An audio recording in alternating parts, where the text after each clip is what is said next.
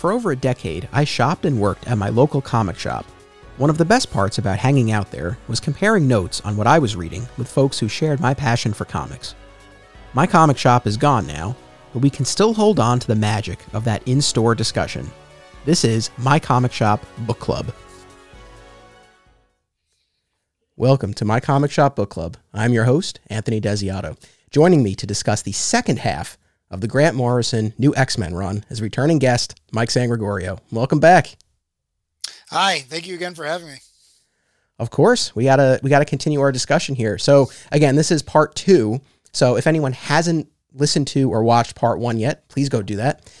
For this episode, we'll be covering the second half of Grant Morrison's run. So we're talking issues 135 through 154, and specifically the arcs Riot at Xavier's, Murder at the Mansion, Assault on Weapon Plus, Planet X, and Here Comes Tomorrow. Now, just to sort of tee this up, I want to share with our audience just a little snippet of a text exchange we had recently. I texted you at a couple of points during my reading process. I texted you after Riot at Xavier's, and I'm like, this thing was fire. It was great. I loved it. Then I texted you as I got closer to the end, and I said that it was losing me a little bit. And you wrote something that turned out to be, that couldn't have been any more accurate, which is, you said, yeah, the back half is where things go off the rails, and you either hold on for the ride or get tossed. Took me a few rereads to love it like I do. I think I probably fall into the category of someone who got tossed off the ride.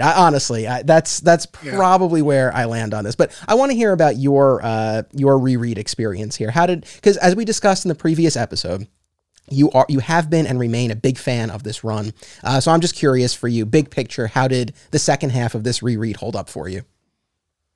Yeah, for me, it held up very well. I've read this run multiple times since it came out, and I read it on the stands when it shipped. But it holds up for me. It really does. One of the things I like is when you get towards the end of the run, everything goes faster and is very truncated. And I feel like that's one of the reasons why most of the plot points and characters that are introduced in this run aren't followed up immediately in any material way. And most of what is introduced is contradicted almost immediately in some cases. And I feel like that has a lot to do with the fact that there are some big ideas and they just one after the other, and there's really no time for them to breathe. And as I said in the text, rereading it over and over again has allowed me to unpack some of that. But if you read it once, or the first time you read it, or you're reading it while you're reading a dozen other books that are coming out, you don't necessarily have the space to process it. But for me, it still lands, and it still was an incredibly enjoyable reread. Good. I'm glad that you enjoyed it and that it held up for you. This, obviously we'll get into it. Yeah, I don't know that this is something that I would necessarily go back to. There are definitely, looking at the run as a whole, because I was pretty hot on the first half of the run during our last episode. I really did enjoy it. And overall, would I say that I found this run worthwhile? Yes, honestly, I did. But like I said, the last chunk of it did leave me a bit cold. I don't know that I would necessarily find it worthwhile to now go back and study it and try to process all of it. That being said, E is for Extinction in part 1 of this run, and Riot at Xavier's, the first arc in the what we're going to be talking about tonight. Those were my 2 favorite arcs in the run, and those are stories that I could see myself going back to reread. I don't know though that I would have it in me to do this entire run again. But so before we fully dive in, just a couple of quick things. As with the last episode, there will be spoilers. The fact that you're wearing your Magneto was right t-shirt kind of tease up some of what we're going to be talking about. So there will be spoilers here. If anyone hasn't ever read the run and doesn't want to be spoiled, go read it first and then check out this episode. And also, as we discussed last time, Grant Morrison goes by they, them. So we will be referring to that creator using those pronouns. We have not lost all sense of grammar. We are respecting the gender identity of the writer of all of these comics. There was this struck me, and you and I had an off-mic conversation when we were done last time, but I actually kind of want to bring a little of that in here because one of the things that we had not talked about ahead of time, really, but that kept coming up in the episode that kind of surprised me, I guess, was I guess the reaction to this run at the time it was coming out, and how much you personally, it seemed, because this came up a number of times in our discussion, how many times you had to defend this run, to friends and fellow, X-Men fans. And I guess it was surprising to me because, as we discussed last time, like I wasn't as plugged into this as it was coming out. So it was just sort of in the periphery for me. I wasn't dialed in like you were. But in our off-mic discussion, I did equate it to what I've gone through as a fan of Zack Snyder's DC movies, where it's like I feel like it's a valid interpretation of the characters, but other fans have very specific ideas about how these characters must be presented. Is that sort of the dynamic that you've experienced in defending this run to other people? I in no way want to equate the Morrison X-Men run to anything done by Zack Snyder.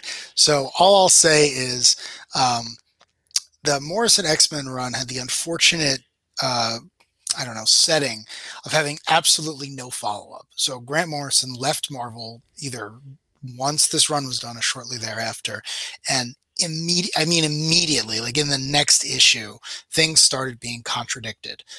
Most notably with Cassandra Nova, who, and again, this is a spoiler, is the character of Ernst. So if you read the second half of this run, a new student is introduced at Xavier's, an elderly-looking woman in what is clearly a child's wig, and the character is known as Ernst, named after the Dada artist Max Ernst. That character is supposed to be Cassandra Nova rehabilitated. That is not spelled out in the text until I think the last issue or the penultimate issue. And that caused some confusion as to where Cassandra Nova was. Was she still in Stuff? Was she in whatever jail X-Men villains usually go to? That's contradicted almost immediately in the next arc. It's actually further contradicted in the Astonishing X-Men arc by Joss Whedon, which I love. Stuff actually appears there, and Cassandra Nova is a villain there. And then almost immediately after the Magneto reveal, which again, I love, Chris Claremont, arguably the person who's written more noteworthy Magneto stories than anyone alive, said, well, no, that didn't happen. Magneto, my Magneto, was on Genosha. He was with Professor X, or he is with Professor X. I'm going to tell a different story. So editorial had to work in that the character of Zorn did exist and that he may have had a brother. It's very confusing. It is not a good story. None of the issues I'm discussing is something I would recommend reading. And again, to my original point, none of those stories are ones you're asking to look at 20 years later. So I think that's where part of the confusion came from, is at the time you go to the store on a Wednesday, you buy your issues and you're like, well, why isn't A speaking to B? But again, I've reread the Morrison run many times and I enjoy it for what it is. And if I need to fill in the gaps on how you can get to the other stories, well, Stan Lee very famously used to give out no prizes for fans who could do that.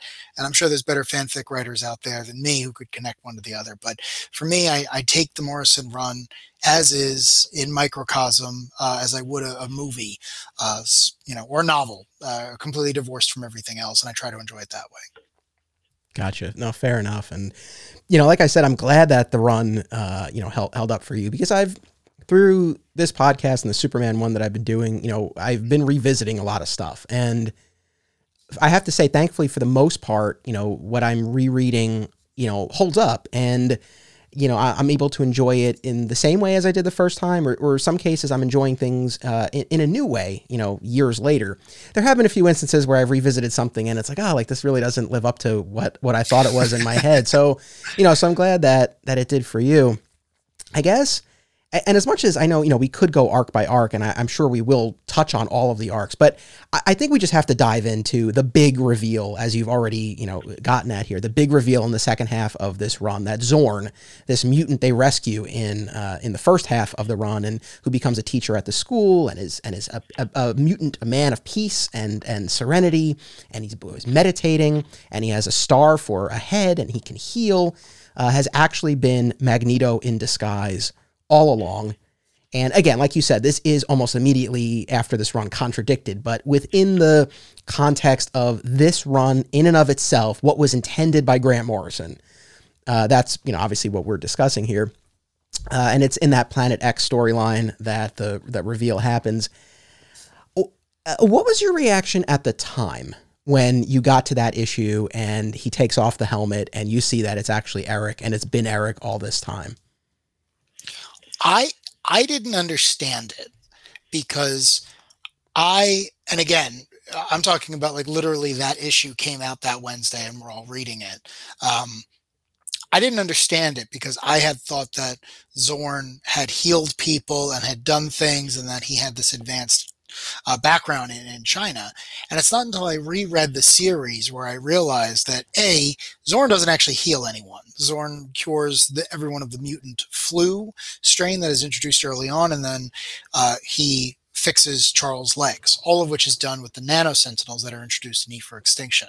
So again, it's the misdirect. It's like a magic show, right? Like Grant Morrison wanted you to believe that this was a new character, that they were the man in the iron mask, that they had been tortured, and that they were here to teach other mutants so they wouldn't fall into the same, misery that they had to live through. But it wasn't. And the reveal is that no, Magneto is back and he's going to do some terrible things. But the follow-up to that, and I think I mentioned this last week, is that Magneto doesn't accomplish anything. It's very subversive, and I hate using that word because it's used by a lot of creators that I don't agree with who try to explain kind of outlandish plots. But here, I think it does work because one of the things that Grant Morrison tries to do in most of their fiction is show you why the old paradigms don't work. And with Magneto, it's always been, I want to take over the world so that people like me are safe. As opposed to Professor X, who says, no, we need to all be in this together. That's the only way to create lasting peace. And you see that when Magneto is at the school as Zorn, he actually does reach people and they love him and they make a human contact. And then he throws that all away. And the very first thing they do is say, okay, you're Magneto. That's fine. Where's Zorn? Because we liked him. Like, can you bring him back? So in that, I feel like you are shown why Eric keeps failing time and time again, even if maybe sometimes, especially in Chris Claremont stories, he's right. So I will say, and I'm glad you brought that up. I was going to mention it as we got deeper into Planet X, but the funniest bit to me in that storyline and definitely in the second half of this run is Ernst continually asking Magneto, "Where's Mr. Zorn? When's Mr. Zorn coming back?" And he's like, "Damn it, child! There's no Zorn." We have to pause on that because I love that scene, and I don't just mean I like it, or I think that scene where it's Ernst asking Magneto where Zorn is a microcosm of the entire X-Men relationship, because you don't realize this the first time you're reading it. And again, it took me a few times to really process all of Morrison's unfulfilled or unfollowed up plot threads. But when you realize that Ernst is Cassandra Nova, who killed 16 mutants, devastated the Shi'ar Empire, outed Professor X, and did all these other things, but was beaten by the X-Men working together and put into a body where she could be rehabilitated. She is the one asking Magneto, where is Zorn? Where is that teacher that was able to reach me after all the trauma I suffered? That's beautiful, because Cassandra Nova has arguably accomplished as much, if not more, than Magneto in her much shorter time. And she did it just to annoy her brother. She didn't do it because she wanted to save the race. She can't stand mutants, actually. So when they're having that exchange, it's one of those things where I say, like, I had to read it multiple times. Maybe that's not something that everyone is interested in, but the more I read it, the more I come to appreciate that scene in particular, because I feel like that summarizes the X-Men as a whole, and certainly the Morrison run, where it's like, no, rehabilitation absolutely is possible, and so is integration. And then the follow-up to that scene is, of course, that Cassandra Nova leads the X-Men 150 years in the future, and she is the only one who can ultimately stop the real villain of the entire run.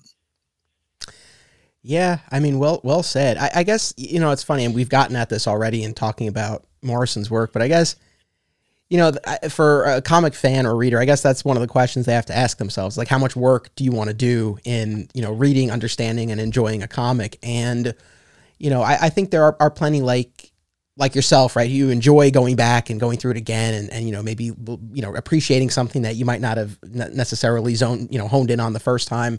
Whereas others, I think, maybe look for it a little bit more right there on the first read. I guess I fall more into your category, but yeah, I don't know.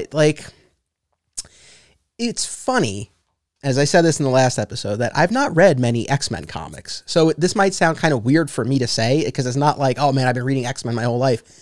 But when it came down to this big reveal that it's like, hey, it's been Magneto all along, it just, to me, it just felt like really like the standard villain, because it's like so much of the Morrison run was like these big ideas and new stuff, and it's like, oh, like it was really just a Magneto plot all along. Now, the point you raise is a valid one, and I think for me, if there's any salvation here in this run, is exactly what you pointed at, that it is subversive. It's like he enacts his plan, but it's like he doesn't get the reaction that he wants, and you don't fully go down that road that maybe you did in other stories. So I do get that, and I think that does kind of save it a bit for me, but I think that was sort of my reaction where, and in fairness, and this is where this was like the one thing I knew about the run going in, was that Zorn was Magneto. And I mean, I wish I did, and I don't know how I would have taken it if I had been surprised like readers were at the time. I can't answer that.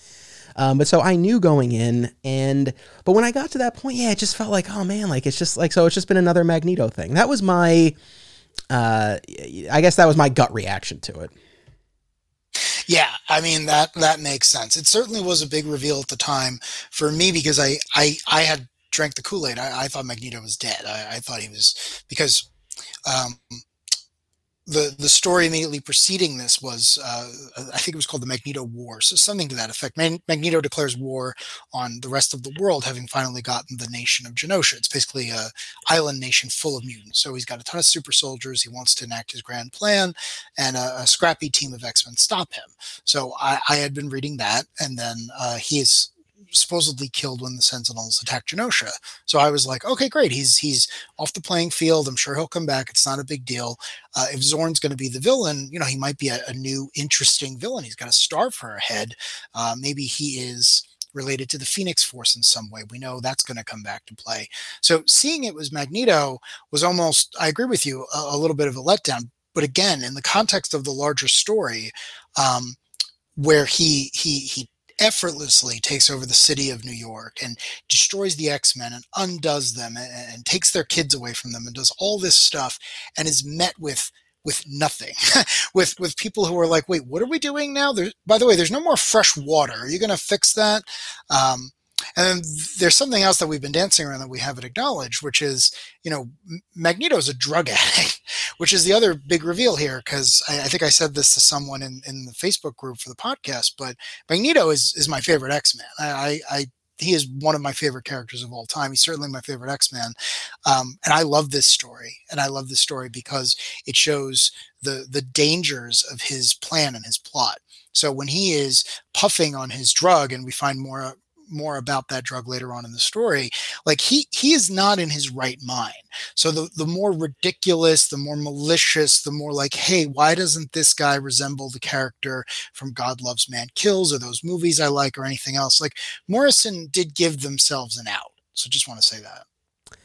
Yes. Unfortunately, the out is what was another aspect of the story that didn't really work for me, which, we'll get to.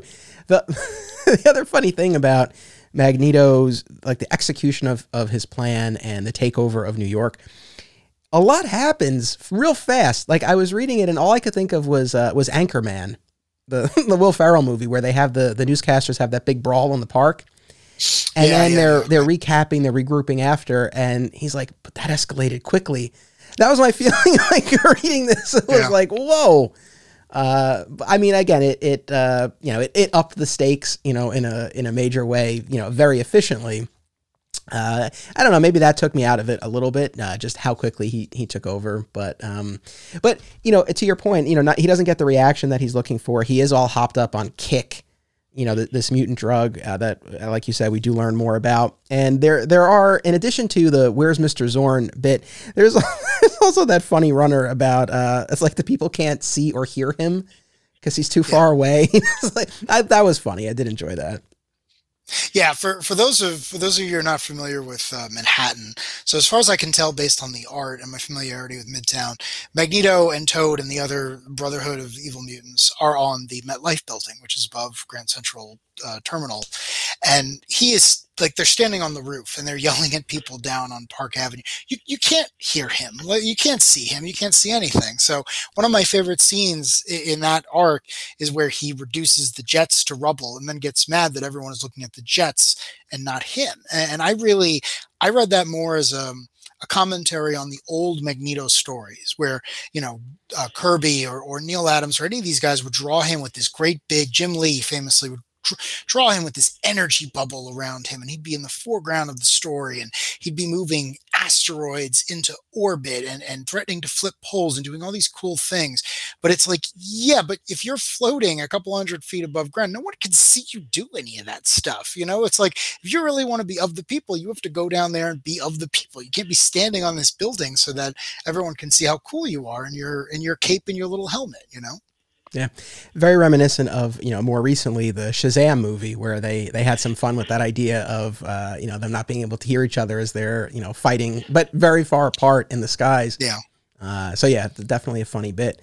The other thing that I want to make sure that we address is the art here, because we talked about that a lot in the last episode. The fact that there was a lack of consistency in the art teams in the first 20 issues or so. And, you and I expressed that we were not fans of Igor Kordy, who stepped in a bunch of times. And thankfully, one of the things that I really did enjoy a lot about the back half of this run is that we had a lot more consistency with the art. Each arc had its own artist. Phil Jimenez did 2 arcs.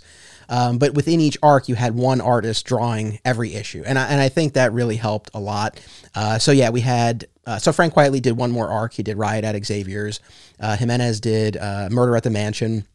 Then Assault on Weapon Plus. What's your pronunciation of the artist's name here? Bacalo? I call him Chris Bachalo. I do not know if that is correct. I have never met him. I've never heard the name said out loud. It's funny. I looked up.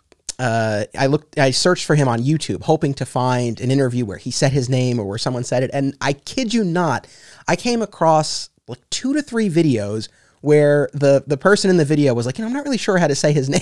So it's like, I don't know. We'll go with that.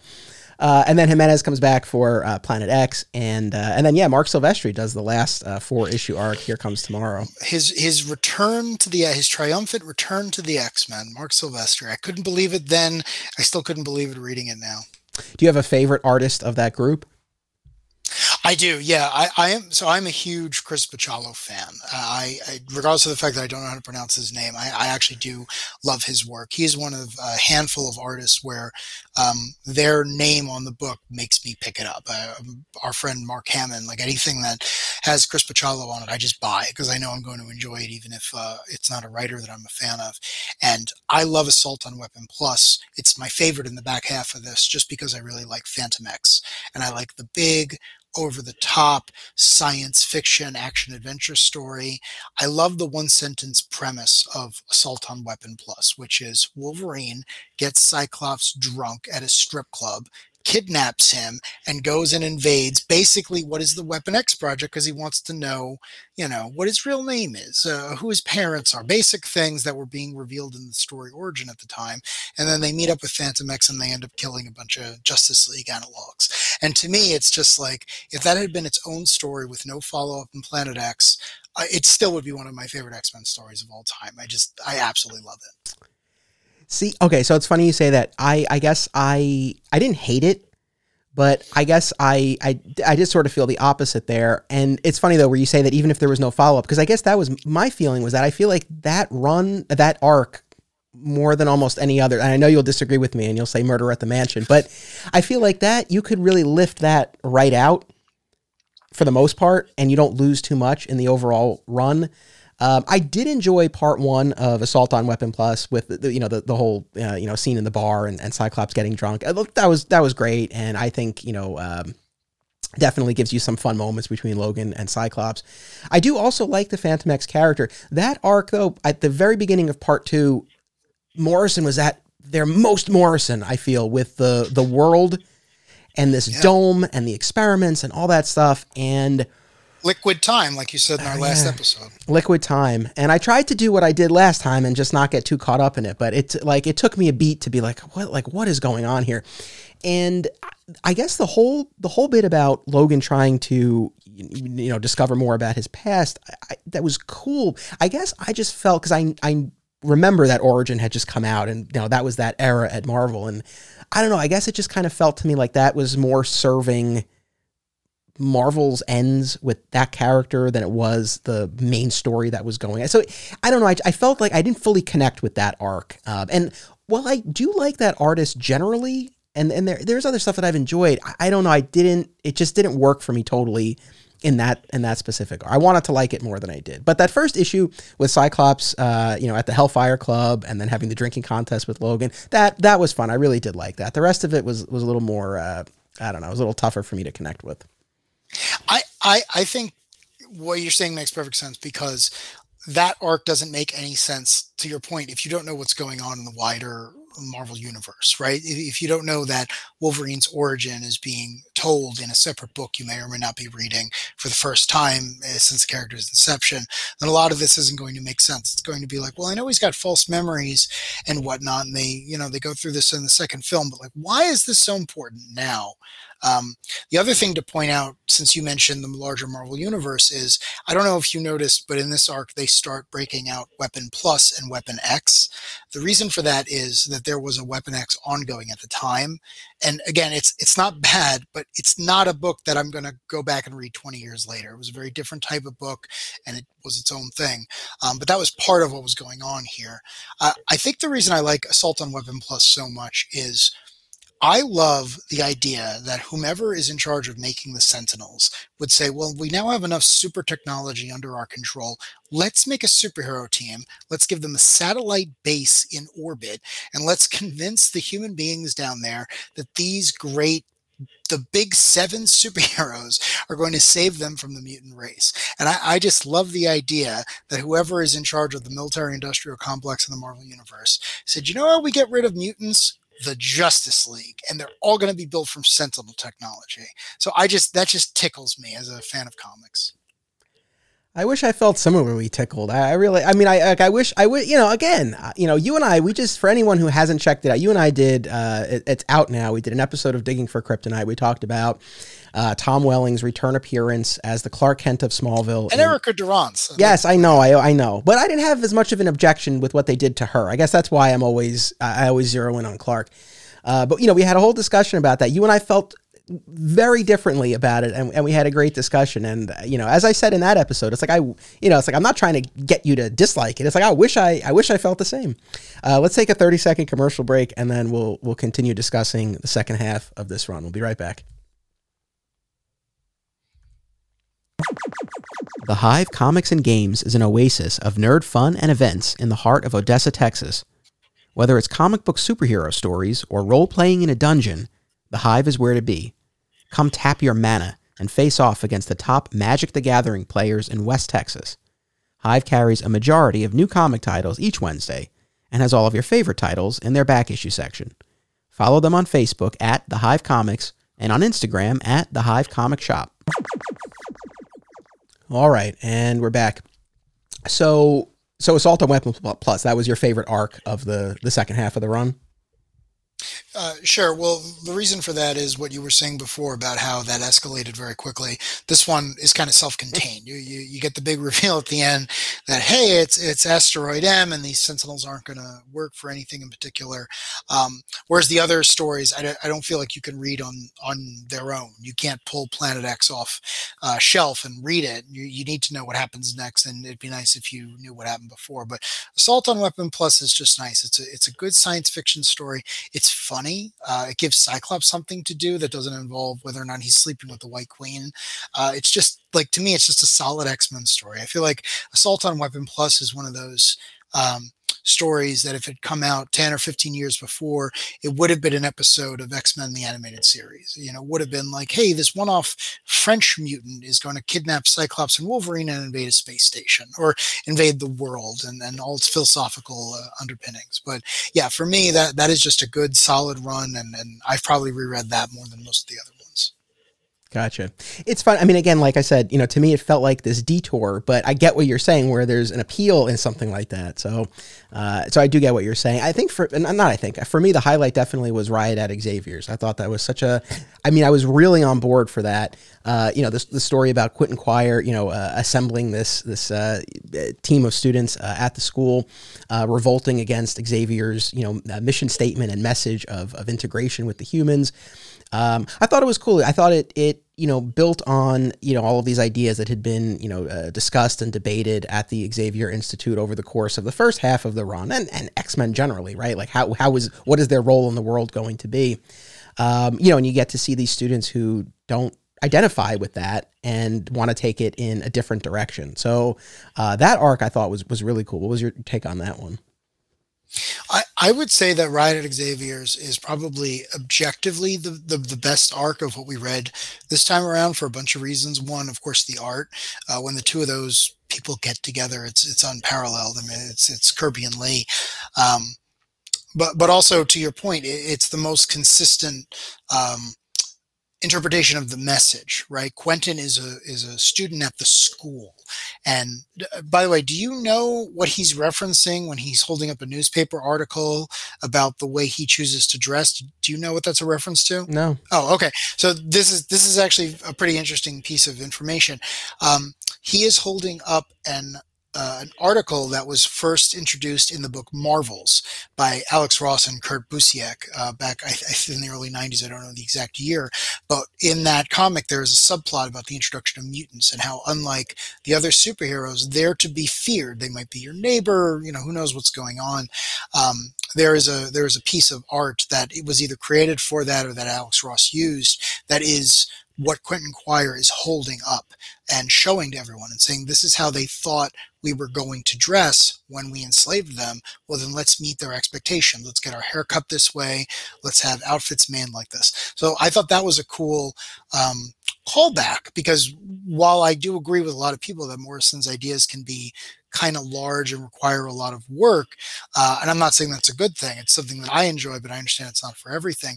They do know their continuity. I mean, they really do. They take all this stuff in and they process it, and they pick apart the best things that they like, and they try to give it back to you. So I don't think that that's a criticism that can be lobbied against them. But I think objectively that Riot at Xavier's is the best arc of this back half. I think that's the one that, if you had only known of X-Men through the movies, that is one of the ones I would give you to say, no, these things are much smarter than you may have been led to believe.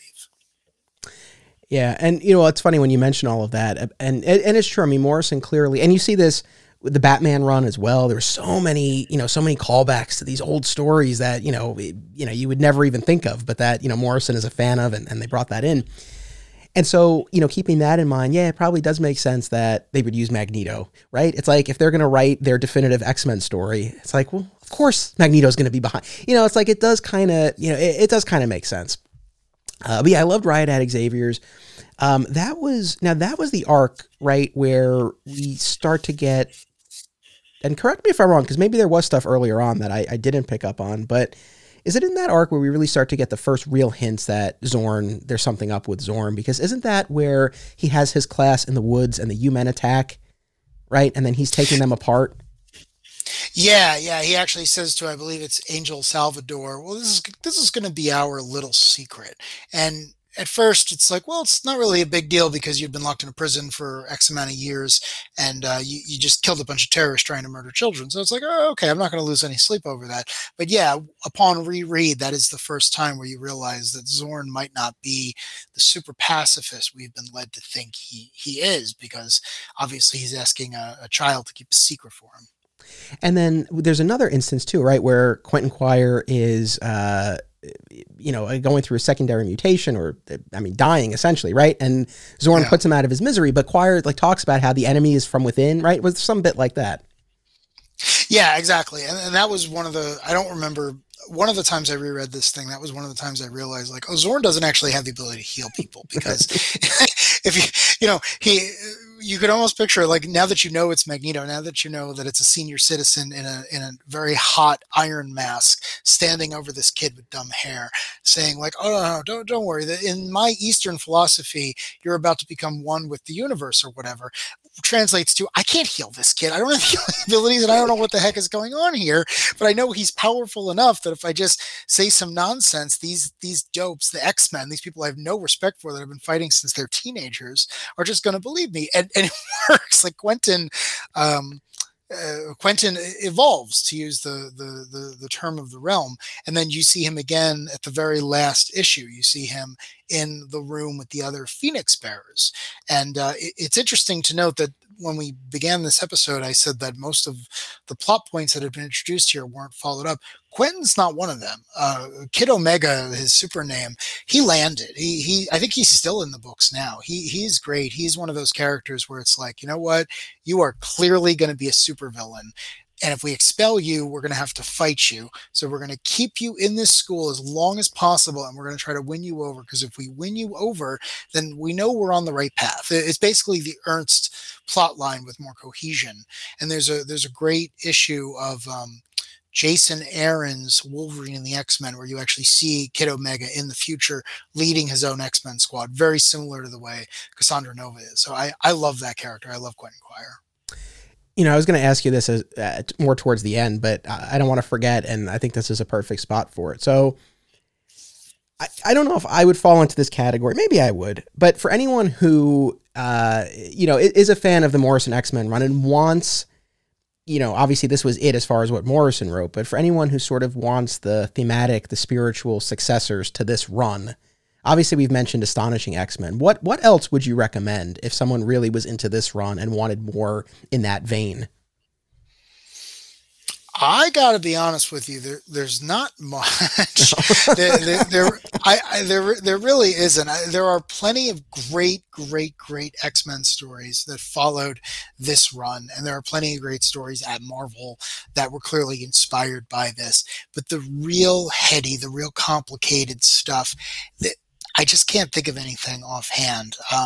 Anyone who enjoyed all this and is hearing me babble on about this nonsense and says, "Hey, that bald guy is making sense," please read The Invisibles. I can't recommend that enough. I think it's one of the greatest works of literature ever made. It inspired The Matrix. So a lot of the same themes are there. For those listeners who are a fan of the Doom Patrol, the show that's on HBO Max, so Grant Morrison also wrote most of the comics that's pulling from. And though that is an earlier work, it is some of the same themes. It's actually a little more raw and just as good, though. So definitely check that out. I think I mentioned in the first episode that, Anthony, you should absolutely read those comics if you get a chance. But the number one X-Men story that I would recommend to anyone listening to this is what I just mentioned, Wolverine and the X-Men by Jason Aaron. Everyone knows Astonishing X-Men. It was written by Joss Whedon. It had a motion comic. Part of it had been adapted into film, but not enough people have read the Wolverine and the X-Men run. It is all about the kids at the school and what they go through, and it's almost like a Harry Potter story. So if you enjoyed any of those dynamics, just the random mutants and their coming of age story in a giant private school where Anthony and I live, absolutely check out Wolverine and the X-Men by Jason Aaron. It's got a wide variety of artists, which is why I'm not picking one over the other. Gotcha. No, I appreciate the recommendations, as I'm sure our audience does as well. It's funny when you mentioned, where we live, right? We're both from Westchester. I remember, and I'm sure you had a similar experience. I remember seeing the first X-Men movie in theaters when it came out, and the first time that they mentioned Westchester, the crowd erupted. Everybody was very excited that our place got name checked like that. Did you have a similar experience? I did, yeah. I saw X-Men 1 in New Rochelle, New York, and I was incredibly excited for the movie. And the entire time I was on cloud nine. Actually, it's funny. Our friend Brandon Montclair included the White Plains Galleria in an issue of Devil Dinosaur and Moon Girl, and the X-Men have to go there because Forge has hidden a time machine there, and that is one of my favorite comics of all time because that is literally where I used to go to buy comics. So seeing that in an issue of this comic from this guy I know who's a local, yeah, that's one of those things where it's like it makes sense for the characters, but I love it because of how personal it is. Yeah, no, that's very cool. And that is a very fun title. In fairness, I only read the beginning part of it, but I loved it, and I always meant to read more. Maybe that'll be a future book club discussion. But yes, people should check out Moon Girl and Devil Dinosaur. If you ever do, and I know I beat this drum quite often, please read the original Devil Dinosaur, written and drawn by Jack Kirby. It's very brief. It is completely ridiculous, but it's a great segue into what Brandon does. Gotcha. Cool. So with Riot at Xavier's, I know you had mentioned that you were a big fan of the Stepford Cuckoos. They have the big development there where it's Sophie, right, who sacrifices herself to stop Quire. And then the survivors spill the beans about the psychic affair between Emma Frost and Cyclops to Jean Grey, and we have that big confrontation. And then that arc ends, right, with Emma Frost found in her diamond form, shot and shattered into a million pieces, which kicks off our Murder at the Mansion. All right, now, why didn't you like that arc? Well, it's not that I didn't like Murder at the Mansion. It's just, for me, it feels like a filler episode. Like, I had to check that Grant Morrison actually wrote it, because it doesn't star our cast of characters. It stars Bishop and Sage, who were starring in a book called Extreme X-Men, who was running concurrent to this run at the time. So it's not that I dislike it. It's just, if I had to rank all of the issues and arcs from the Grant Morrison run, that would be at the bottom, just because it has the least to do with everything else. The other thing I don't like about it is I don't find the character of Bishop to be very interesting. I like him. I like him in the comics when he premiered in the 90s. I love him on the show. But now I kind of feel like, why are you still hanging around? Like, you clearly prevented whatever catastrophe was going to happen. Like, I just feel like people are constantly scrounging for things to do with him. And as more evidence to this is not me picking on him. Following the Morrison run, he would actually be the only X-Man to side with Iron Man during the superhero Civil War, because as a law enforcement officer, he feels that he should be on the side of law and order. So he gets beaten up by Captain America in Civil War, and then shortly after that, he becomes like a full tilt supervillain trying to kill a baby. So when I say I don't think writers quite know what to do with Bishop after his initial plotline was wrapped up, I'm not pulling that out of thin air. But I think it's a good story, because I think it's like a procedural, which I guess is okay. But yeah, when I do my reread, it's like, oh, okay, these are the fill-in issues, regardless of the fact that the artist and writer are the core artist and writer of the book. No, that's fair enough. Again, it's funny. I think when we're talking about a lot of these arcs, I think you and I sort of classify them in the same way, but we have a different overall reaction to them. So for me, that's why I like that arc, was that it was a mutant murder procedural or crime procedural. And I'm like, oh, this is interesting, like a mutant murder investigation. And it is the shortest arc, and certainly within the second half of the run. It's only 3 issues. I liked it. I mean, I know, honestly, I know next to nothing about Bishop, so I didn't have any real opinion coming in on that. The greatest connection I have to Bishop, and going back to White Plains, New York, is that, and there might be some people who are familiar with. I really teed you up for that one. That was nice. When you said that, I'm like, there we go. So, because when I was reading it, I was like, I don't know if I would bring up the comics retailer named Bishop, but now we have our segue. So yeah, so there was a long defunct comic shop in White Plains called Comic Book Heaven, and the longtime manager there, his real name is Keith, but I mean, I should probably just let you. I mean, do you want to just take this and explain to listeners? Yeah, no, I shopped there many years. Actually, I shopped there before I shopped at AR. So, yeah, no, Bishop was the general manager at the store. He vaguely looked like the character of Bishop, and he was great. He gave me my books every week. We would talk. He was a big influence on me learning about the older stuff, because again, this is the days before the internet. This is the days before you could just look all this stuff up. There weren't YouTube background videos on every Easter egg. You had to talk to people, and I would talk to Bishop. I would say, hey, by the way, there was a character in this issue that I didn't recognize. Can you give me the one sentence? And he'd be like, yeah, sure. Let me walk you through that. So yeah, Bishop was a comic dealer in White Plains, New York, and my comic dealer for many years. But yeah, fictional Bishop and he, my goodness, the two worlds between that gulf, Yeah, well, I mean, so the retailer, right, he loved the character of Bishop and went by that name, and I believe, right, he actually had his name legally changed to Bishop. Oh, I've never heard that. I didn't know Don't that. hold me No. to that, but that was Okay. I believe if even if he didn't go that far, that was certainly how everyone knew him. The funniest thing, and I've mentioned this on the My Comic Shop History podcast, but in my mind, because that was not my regular shop, but I would go there from time to time. And I think Comic Book Heaven's claim to fame was their back issue selection.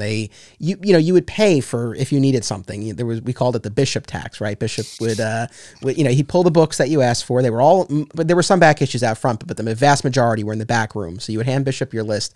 He would go back there. He would pull out what you needed. He would sit down with the price guide and tell you how much each was going to be. And it was always more than cover price, at least in my experience. Hence the Bishop tax. But so, I would go there from time to time as a kid when I needed to fill in gaps in my collection. And I guess as a kid, like I was like, oh, like this guy's huge. And then I remember seeing him at a convention, not too many years ago. And I was like it just did not match this larger than life image I had of him in my head from all those years. But yeah, so reading that arc, I did think of the comics retailer named Bishop. Yeah, no, and if he watches this, I miss him very much. He was great. But yeah, that arc is funny because the climax of it is really, hey, we had a bunch of mutant babies and we don't want to tell anyone about it, which I always think is hilarious because it's like, what did you think was going to happen? Like you're in a school with other weird mutants. It's just so funny of like, Morrison was one of the first people to say, wait a second, teenagers are ridiculous. How would they actually react to this? They wouldn't tell Cyclops or the redhead who's constantly on fire. They might just go out to a cabin and hope for the best. Yeah, right. Angel and Beak, they're Yeah. children, and I think Xavier says that to them when they find out. It's like, what did you think we were going to do? Like, it's okay, but you're right. I think probably as misguided youths in a situation they don't know how to handle, their response probably does track. Even though you can kind of look at it and it's like, why did you think you needed to hide this necessarily? Well, it's even better than that because Professor X says to Beak at least, well, who told you this? And Beak doesn't respond because Beak is flustered. He's worried about his children. But the answer to that question would be, well, Zorn. Zorn told me this, but they don't get a chance to say that on paper. It's the same thing with the conclusion of the arc.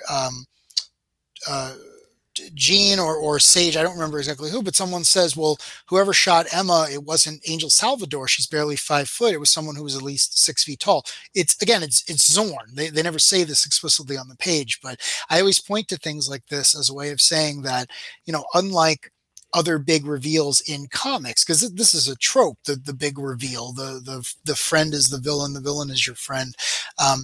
This, I believe, as far as I know, was from the beginning, was from the introduction of Zorn, which is in like, issue 4 of the whole thing. And this is one of the things where I point to where it's like, no, Zorn was always intended to be Magneto. This was not a last minute change so that you could like prop up the book's numbers. Like, and Murder at the Mansion is an excellent way of outlining that, of like, no, this is what Magneto was trying to do. He was trying to sow dissent among the next generation because he wanted to be in charge of that next generation. So I think Murder at the Mansion is amazing setup for, as you said at the beginning, like the roller coaster that is about to begin. Like after Murder at the Mansion, that's it. It's like all the events take place in what could only be a couple of days. I mean, it's an incredibly dense series of story arcs. I wanted to ask you because again, I think like I said, a few things that I definitely noticed, and I knew what the reveal was going to be, so I was kind of thinking about that as I was reading. But just in terms of what Magneto's actual plan was. I mean, I think you just gave a couple of examples of things that he did do to kind of sow dissent. I mean, and I think there's a mention later on too about the Magneto was right posters. Are we supposed to believe that he was responsible for that as well? Yeah, I absolutely do. One of the things that they say is um, they say that Zorn is the teacher of the special class, capital S, capital C. And one of the character goes, oh, this is the special ed class. And then later on, Professor X says, well, no, that class is for people who've been through trauma. Zorn is someone who went through trauma and as a healer we hope he can help you through this and that you can help through him through this. So again, it's that like misinformation. Like Magneto believes he is the king of any realm he finds himself in, and that includes the special class of the Xavier Institute. So he puts up the special posters and he tells the kids these things that, you know, since they're not in the gen pop, they're not in the general student population, they're not going to repeat to others. He wants to make his own brotherhood. One of the things I was trying to say before, I don't know if I articulated it well, is that the big reveal in Planet X that the Brotherhood of Mutants has returned, there are all these kids from the special class. Like Toad is thrown in there because he was in the movies. He was pretty popular at the time, but for the most part, it's just like it's the kids no one else wanted, and it's kind of like you're Magneto, you're the master of magnetism, you're one of the top 5 greatest fictional villains of all time. This is the best you could do. Like you might not be at the top of your game here, guy. Right. And then, so, we had talked a lot about Assault on Weapon Plus already. So do you want to jump to Planet X, or is there anything else that you want to say about those first few arcs? The only thing I would say about the Assault on Weapon Plus is one of the things I noticed this time around was the character of Ultimaton or Ultimaton. I'm not sure how you pronounce that. Weapon 15. I love that at no point during any of these story arcs does he actually harm anyone. All he does is talk about the nature of reality and the nature of existence because he was raised in the world, which is this like bubble of time that doesn't exist in the same way you and I would experience time or the other characters would experience time. So I love watching him be like, wait, there's a whole world out there? What does this mean? Like this character is introduced as one of the most powerful characters in the Marvel Universe, but all they do is like babble on like a teenager talking about philosophy. So that was just one of the things that I really enjoyed because that's like a Morrison trope where it's like, well, the character has absolute power and all they're interested in doing is talking about the world around them and their connection to it. So I just appreciated that. I thought it was kind of funny. Right on. Yeah, yeah, yeah.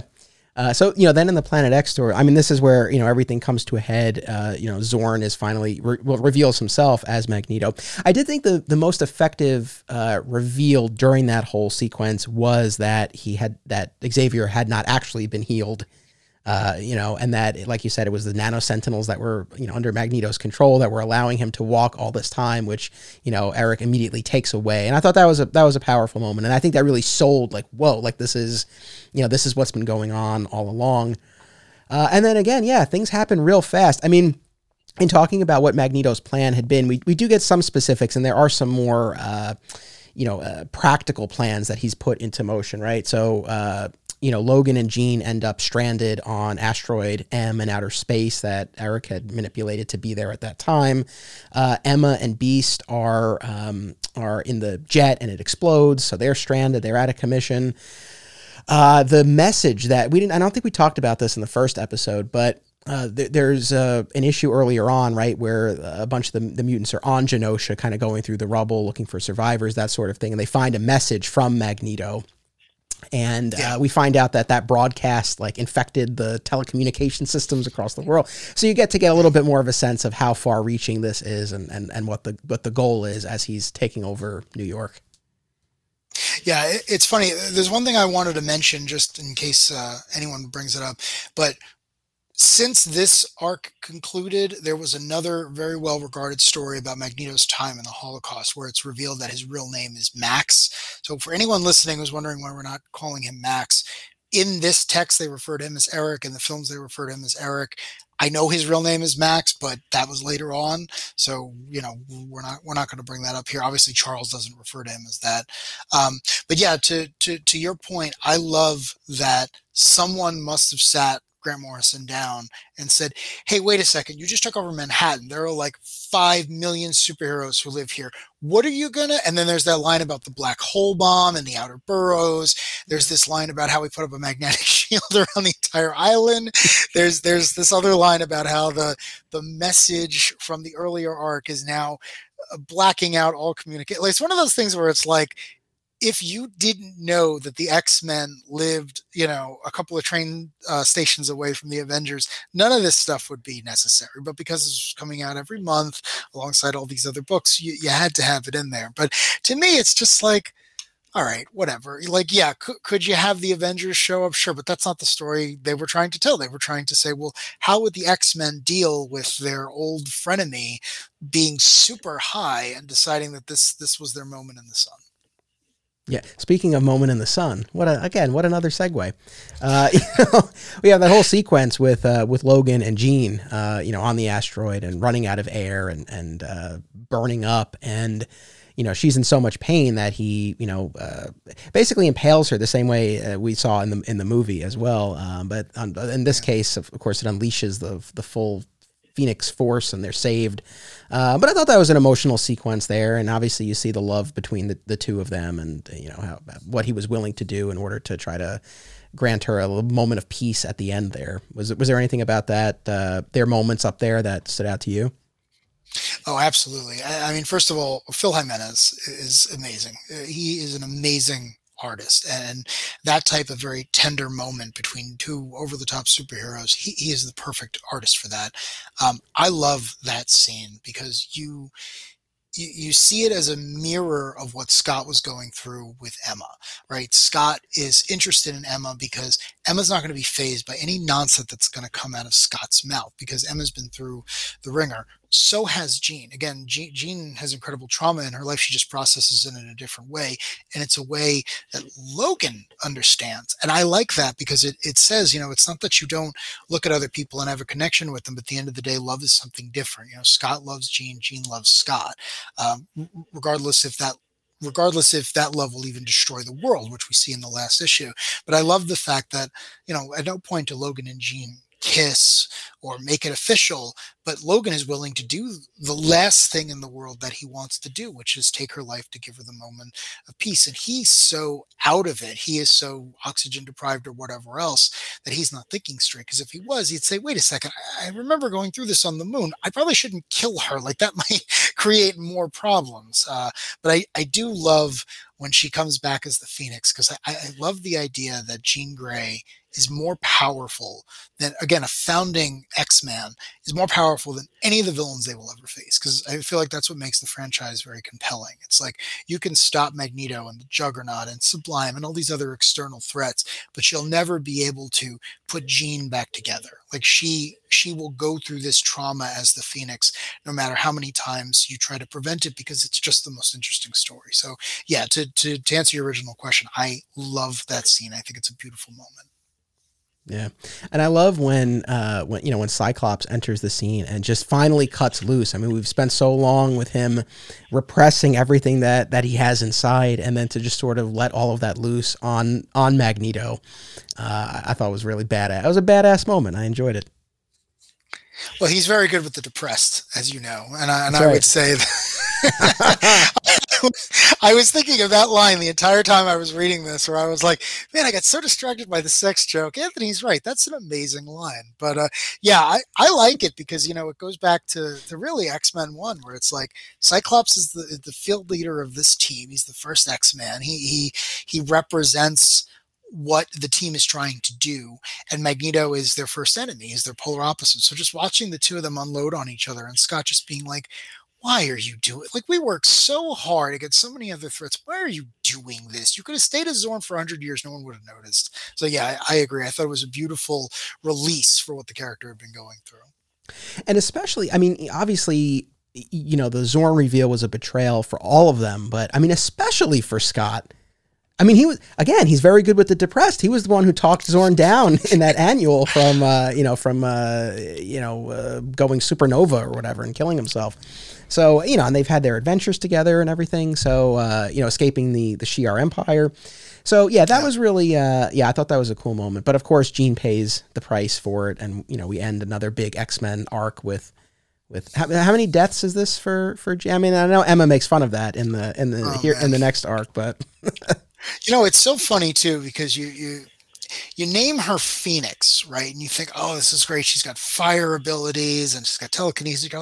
But if you read the original myth, it's like, no, she's going to die, and she's going to die pretty consistently. And I feel like Marvel's been very good, even in the movies, of being like, well, no, this character is going to continuously go through this cycle of rebirth. But yeah, I mean, Emma kind of hangs a lantern on it. It's like, this is like the 8th time you people have buried her. She'll be back. And she was back. I mean, she came back in a book called X-Men Red, and I think she's dating Cyclops. I don't even know what's going on in the current book, but yeah, I feel like, again, I always go back to the point where even if you don't like everything Grant Morrison did, or anything Grant Morrison did, I certainly know people like that.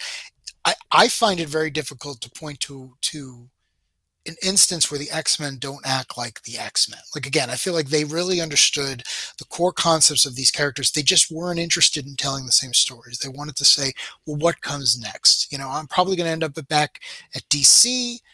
Where do I want to leave these characters that's different than where I found them, but still marketable, still recognizable for the people watching them on the big screen? And again, I feel like they accomplished it. I know not everyone feels that way, but I do feel like they were able to evolve the characters and kind of push them to the next level and allow them to do more as a franchise. So, yeah, no, fair enough. And, you know, again, it's hard for me to really speak to that without, I mean, again, you follow this so, you know, far more closely, but, I mean, I guess the fact that I only have a relative, like, compared to you, a relatively tangential relationship with these characters. And even though I didn't love everything about this run, I was still able to follow it and to know the characters, and it felt true to at least this general sense of what I know about the characters. So I think there really is something to what you're saying.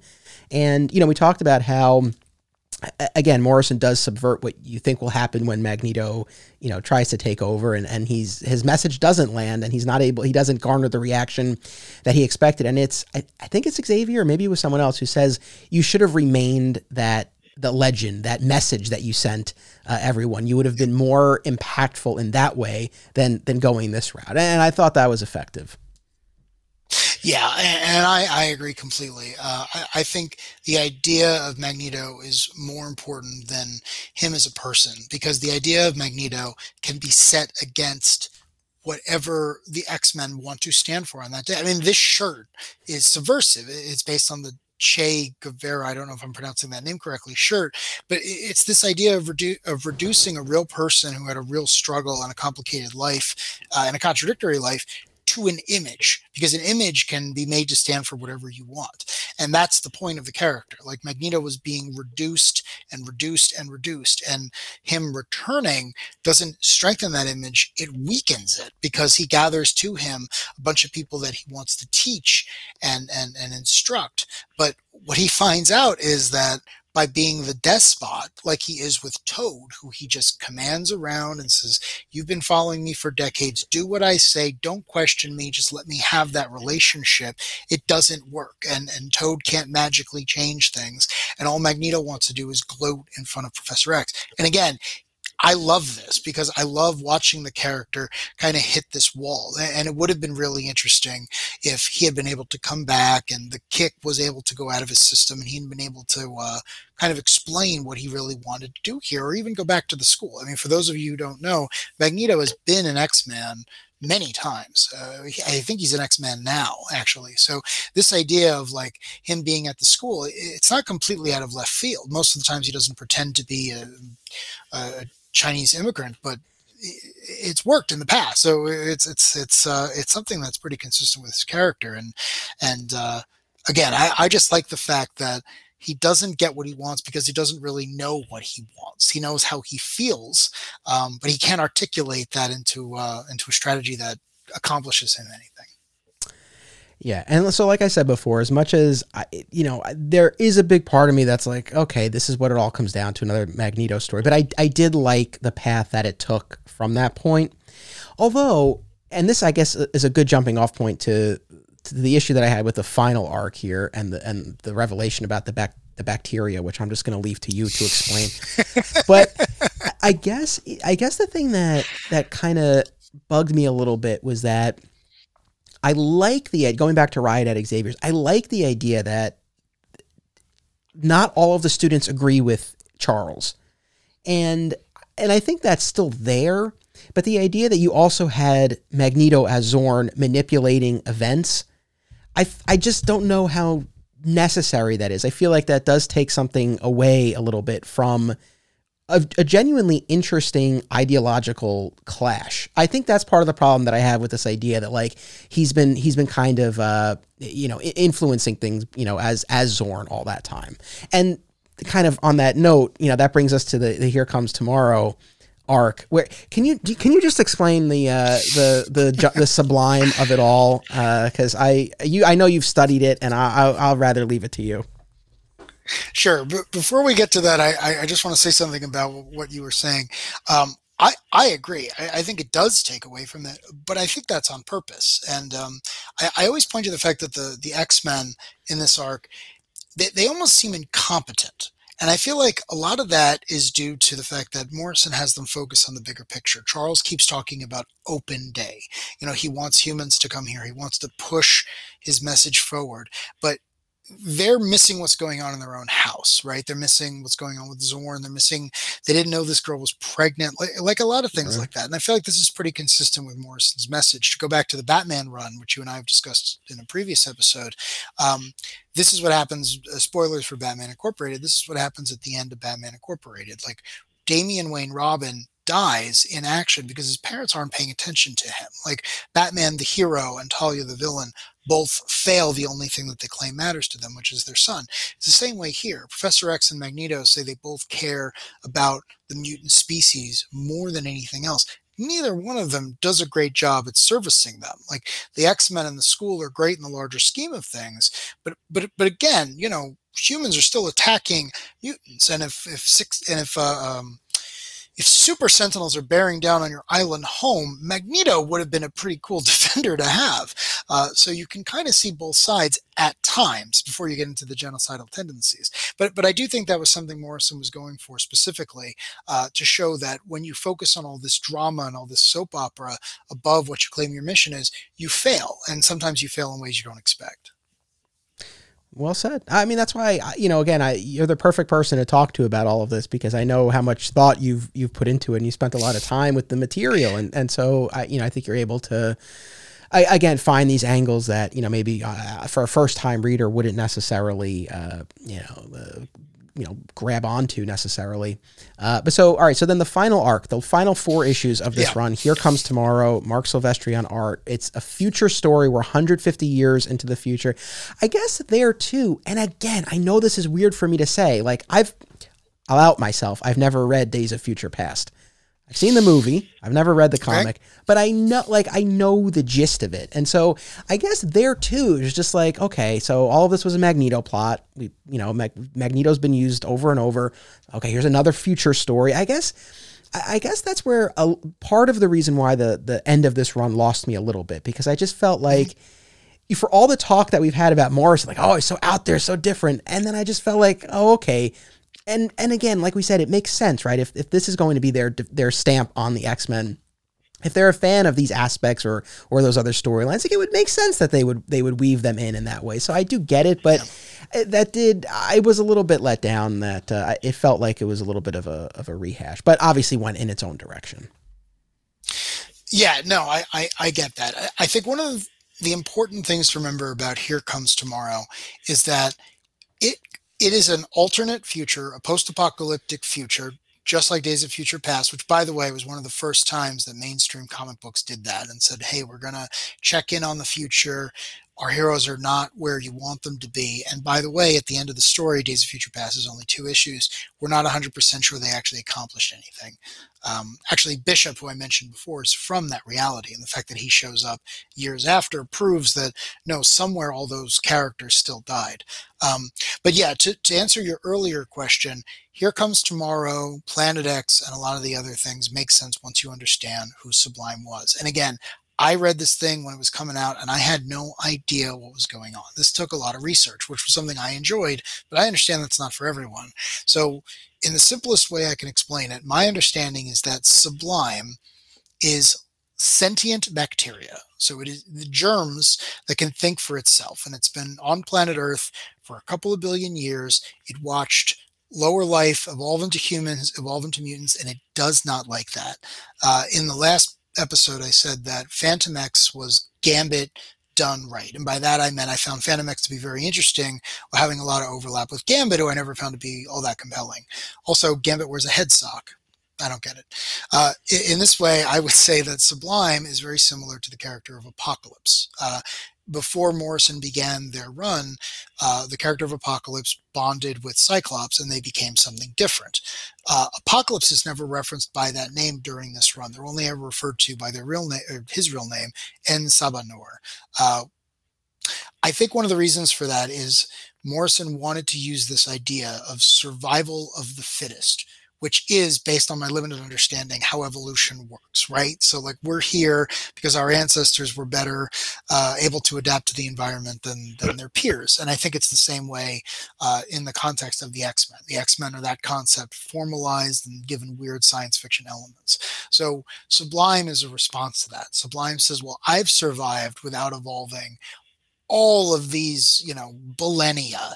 And now I'm here, and now I can't stand the fact that you're about to inherit the Earth, because in E for Extinction, we learn the human race only has a few generations left. And that is a drop of rain to Sublime, who, again, has been here longer than any other fictional character, as far as I know. So Sublime takes over the Beast, who is a very hardy creature now that he's undergone his secondary mutation. He renames himself the Beast of Revelation. He has his final Apollyon. I don't know if I'm pronouncing that correctly, but that's also from the Book of Revelation. And the idea is that Sublime is going to finally make its move. It's going to, destroy mutants, destroy humans, become the most powerful thing, take Phoenix into itself. Now, all of that happens in Here Comes Tomorrow, but the big deal is that in Here Comes Tomorrow, you realize that Sublime has been manipulating events through the entire run. So Sublime was introduced as John Sublime, but that was just its human host. It created the U-Men. It funded the Super Sentinel program, which led to the Justice League analog I was talking about before. In the spin-off book, Weapon X, that I mentioned, Sublime actually cameos as the head of that program. They presumably have infinite wealth from being older than the concept of money. And then the other big reveal, which drives a lot of what we're talking about with Magneto and whether or not that lands, is that Zorn, again, as sentient germs, Sublime as sentient germs, is Kick. It exists as this aerosol form. So every time you see a character take a hit of Kick, they are actually giving part of themselves over to this enemy that they have no idea exists. So again, I only got that upon my reread, and it probably wasn't my first reread. I probably needed a few rereads. But now when I reread it, knowing that, I can kind of understand how Morrison is arranging the pieces on the board. I find that to be very satisfying. I know most people don't. Well, first, some applause there, because I think that's a terrific encapsulation of it. Thank you very much. I mean, I think for the most part, I got the broad strokes as I was reading it. I will admit there was a little Wikipedia when I was done, just to be like, what the hell was this? But this idea, right. And again, we had, Morrison used Sublime, John Sublime, earlier in the run, and we talked about it in the first episode, right? He is grafting, mutant organs onto humans who become the U-Men, right? So there's this, blend there, and they want to be mutants and they want the abilities and all that stuff. So, this idea, though, of the sentient bacteria, there's also mention that what was the gist of it? That it caused aggression among species to prevent any one of them from ever fully winning and like you said, inheriting the Earth, right? Yeah.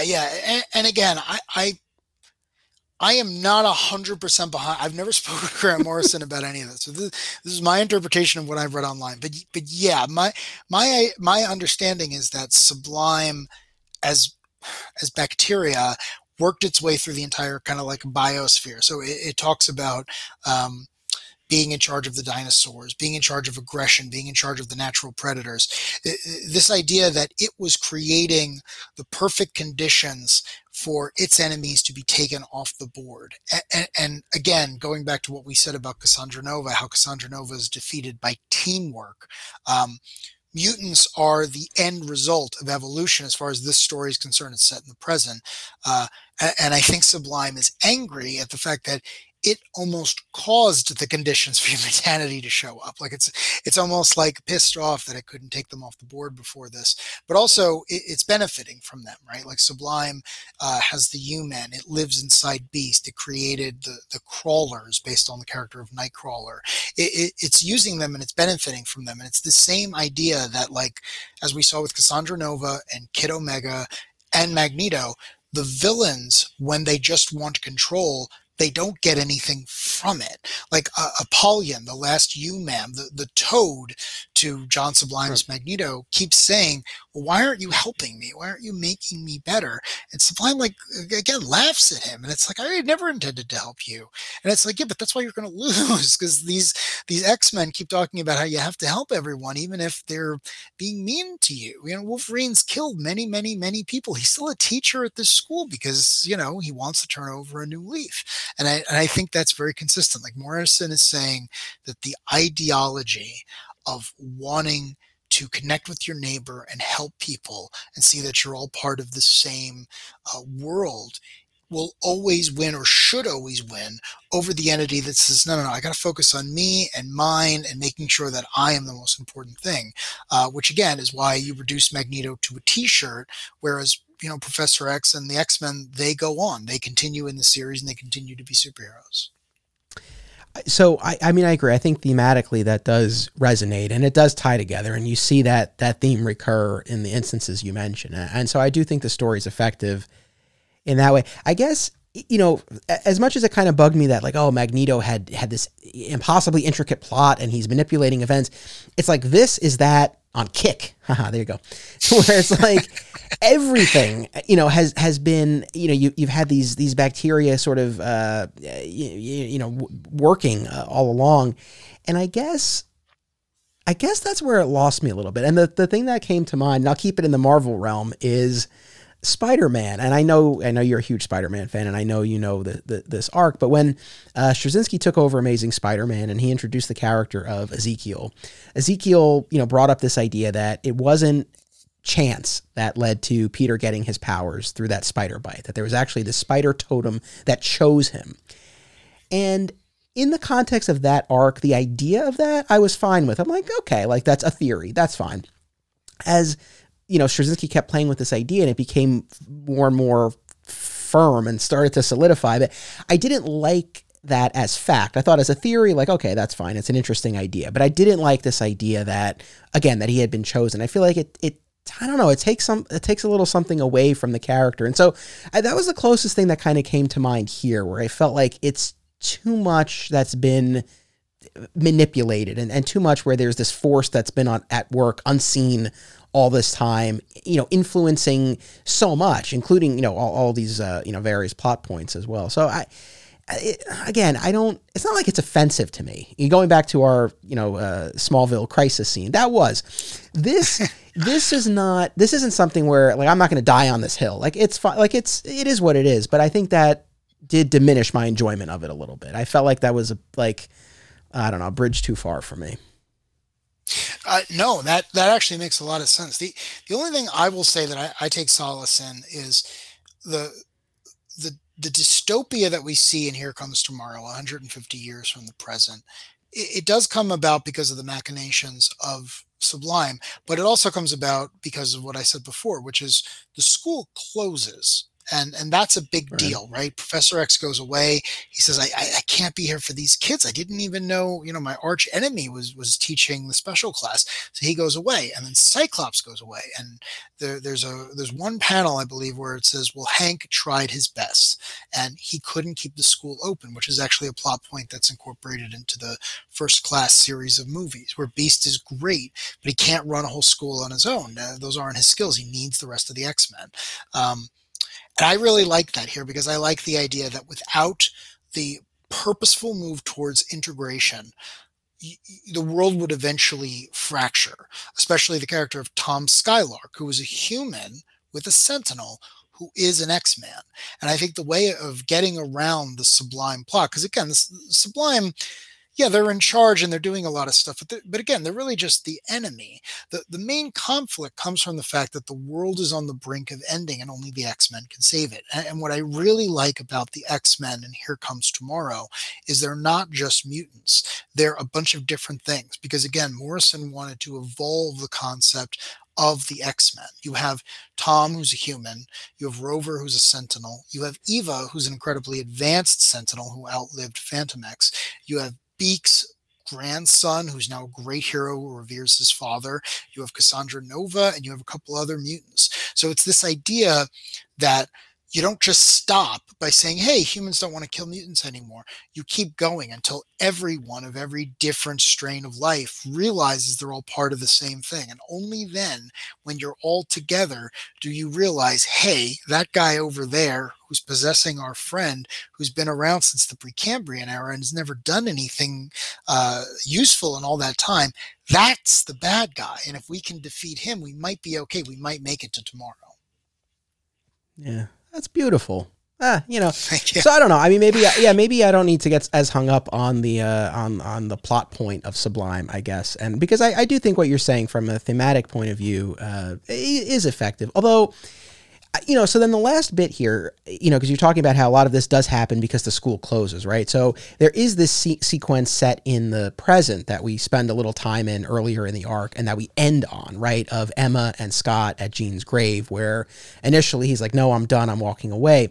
We find out, right? So in the future, the Phoenix egg hatches and Phoenix saves the day. And I guess through some time travel is able to, because earlier in the arc, right, or Planet X, the previous arc, when Jean is dying, there is this message seemingly from the Phoenix Force, right, telling Scott to live, right? And then so we find out in the future that she's sort of delivering this message that he needs to go on with his life because, ultimately the school needs to stay open and all of that.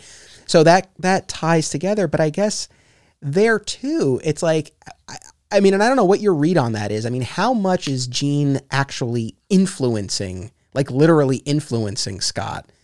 Because is it, go.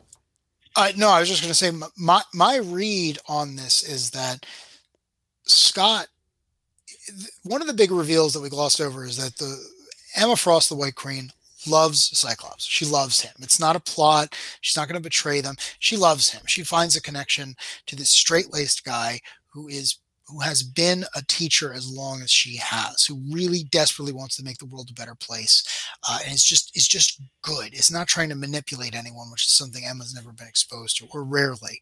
I think that Scott does like Emma and have a connection with her, but he loves Jean. And I don't think he'd ever act on it because he knows Jean's going to come back. The Phoenix returns. I mean, it's just a fact of life when you're on this team. And my read has always been that Jean, when she becomes not just the normal Phoenix, the corporeal Phoenix, but with the other Phoenix bearers at the very end, I kind of take that as being in a place outside of space and time, which is a concept Morrison has played with in other places, most notably The Invisibles, where, Jean is able to manipulate things, as you said, through time travel. So Jean goes back and says, well, wait a second, what is the easiest, simplest way I can change things so that I don't have to destroy this entire continuity to remove Sublime? Well, it's by having my husband date someone else once I'm in the ground, someone he does have feelings for. So I'm just going to nudge him in that direction.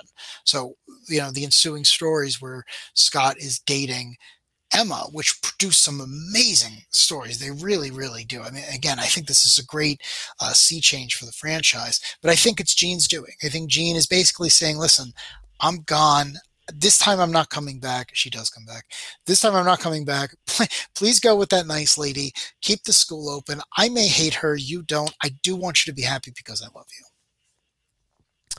I guess, no, that makes sense. But so I guess it's, I don't know. So when he hears this message to live, right, and clearly that, sort of implants, right, and then that later on when he makes the decision to stay and he kisses Emma, and that's kissing on the grave of his freshly deceased wife, mind you. I mean, I guess when I said, like, what's your read on it? I mean, is it that, when that idea implants in him, is it, I guess, how much choice does Scott have in the end? I guess that's what I'm sort of wrestling with.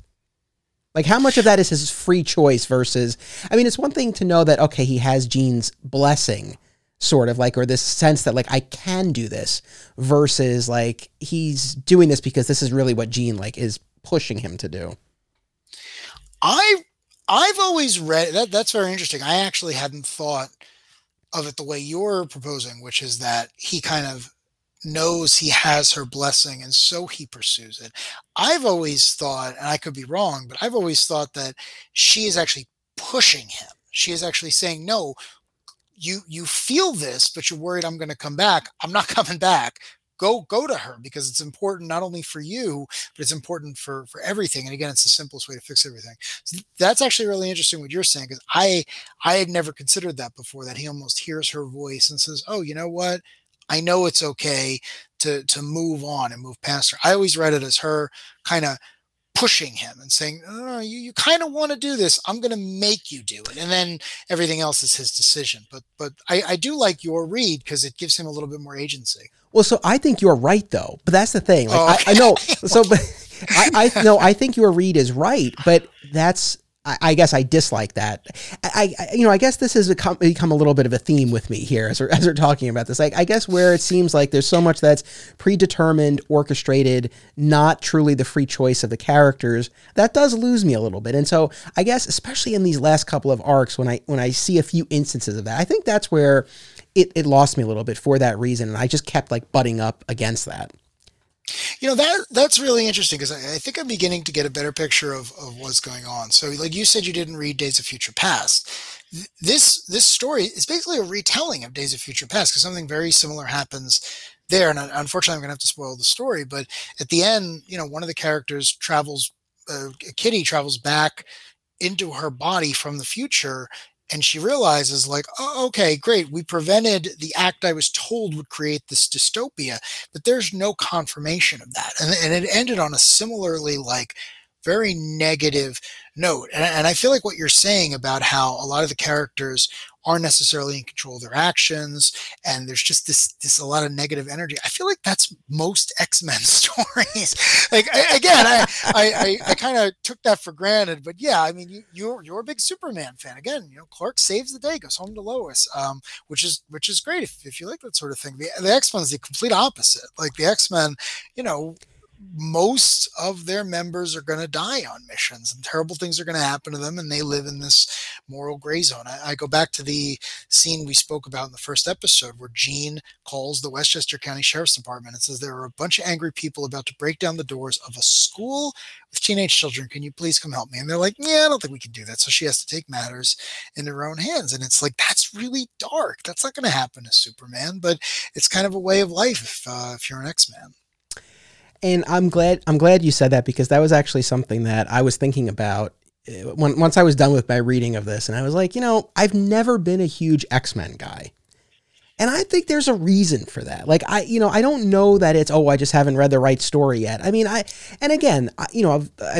read this, I read Astonishing, I read some of Ultimate X-Men, I've read some Wolverine stuff. Like I read Origin, and I read some of the Greg Rucka run, like in the early 2000s. Like I've read some stuff, and obviously I've seen all but the last 2 movies. I've seen all of them, and some of the cartoons and stuff like that. So it's not like, and there's stuff about them that I like, but yeah, I don't know that, like, I don't know how deeply I would really dive into X-Men lore for future podcasts, or even just for my own reading. That being said, I'm really glad that I read this, I truly, and for the most part, I did enjoy it. I mean, as much as there were aspects that I didn't really agree with, and stuff where I felt, Morrison was like full on Morrison, but again, there was a lot that I really liked. And as I said before, a couple of arcs that I really think I would happily go back and read in the future, reread. But I don't think this is like the start of an X-Men journey for me. I will say that makes plenty of sense to me. There is one X-Men story that I always tell people that they should read, and it's God Loves, Man Kills. I think I referenced it before. Have you read it? I have read that years You have? ago, but I Okay. did read that. Yeah. I think that is the best X-Men story of all time. I think it may be one of the best comics of all time. It is by Chris Claremont, and I cannot believe I'm blanking on the name of the artist. I apologize greatly. It is a one-shot. It is one of the X-Men's first more adult stories. They're allowed to swear in it, and it is the rough basis for the film X-Men 2, X-Men United. It is amazing, and it has all the characters that we're talking about, but it is a much simpler, cohesive, and more emotionally charged narrative. It's very much about the racial overtones of the X-Men story. It wraps up. It ends on a very positive note. It features some of the cast here.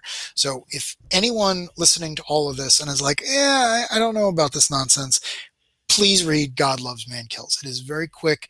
It is very good. And you only have to look up literally anything about it to find it in everyone's top 5 X-Men stories. So I definitely would say if you're going to check out anything at all, even a single issue, God Loves, Man Kills. Right on. Is there anything else you want to say about the Grant Morrison run before we sign off? Oh man. I mean, yes, but I'm trying to think of anything that isn't going to scare people off.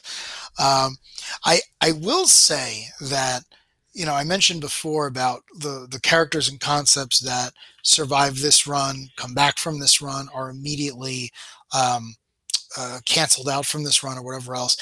I would recommend a couple of things. If anyone read this for the first time and is going on the Wikipedia or the Marvel Wiki or any of this stuff, and they're going to read the Zorn Wiki, just don't, because it's all backed into and it's all a lot of what we call retconning, and it's very confusing. Brian Michael Bendis did a very famous story where he used Zorn. I don't even know how it fits into the continuity. My point is, if you're going to try to make sense of this by working how it fits into everything else, I don't think that's going to be that satisfying. But if you read this on your own and you say, hey, that weird old Jack Kirby character, Sir Ian McKellen himself, tricked the school into letting him hang out there for a while, then that's Zorn. If you want to read all the other stuff, I think it's going to make this seem weirder in retrospect, but again, Morrison had nothing to do with most of that stuff. And then the other thing I would say is going back to Assault on Weapon Plus. I love the world. I know I am in the minority here, especially with you and with most of the other people I know. I just love the idea that the Weapon Plus program had so much advanced technology, right? Like the Marvel Universe is filled with interdimensional travelers, Inhumans, Eternals, mutants, all this nonsense, whatever the story requires. And they gathered all this crap up and they built a dome in Europe where time moved at a rate they could control. And the best thing they could think to come up with it was the next generation of Sentinels. Like they could have cured any problem we have on the world, and all they did was create weapons. And I love that because I feel like that is Morrison describing the very narrow worldview that people in charge can have, especially certainly back then. Again, it's very similar to the villains in the Invisibles, but I love the world. It's only appeared in a couple of stories since, again, one by Jason Aaron, but it's one of those concepts where it's like, if I was ever lucky enough to write an X-Men issue, someone's going to the world. I can tell you that. All right. Well, you heard it here first.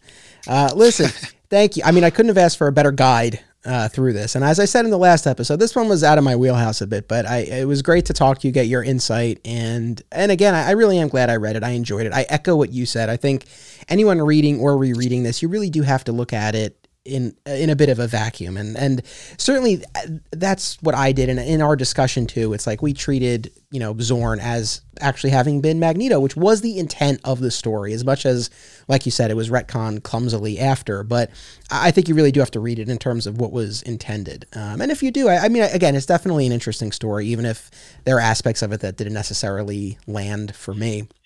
So thank you very much.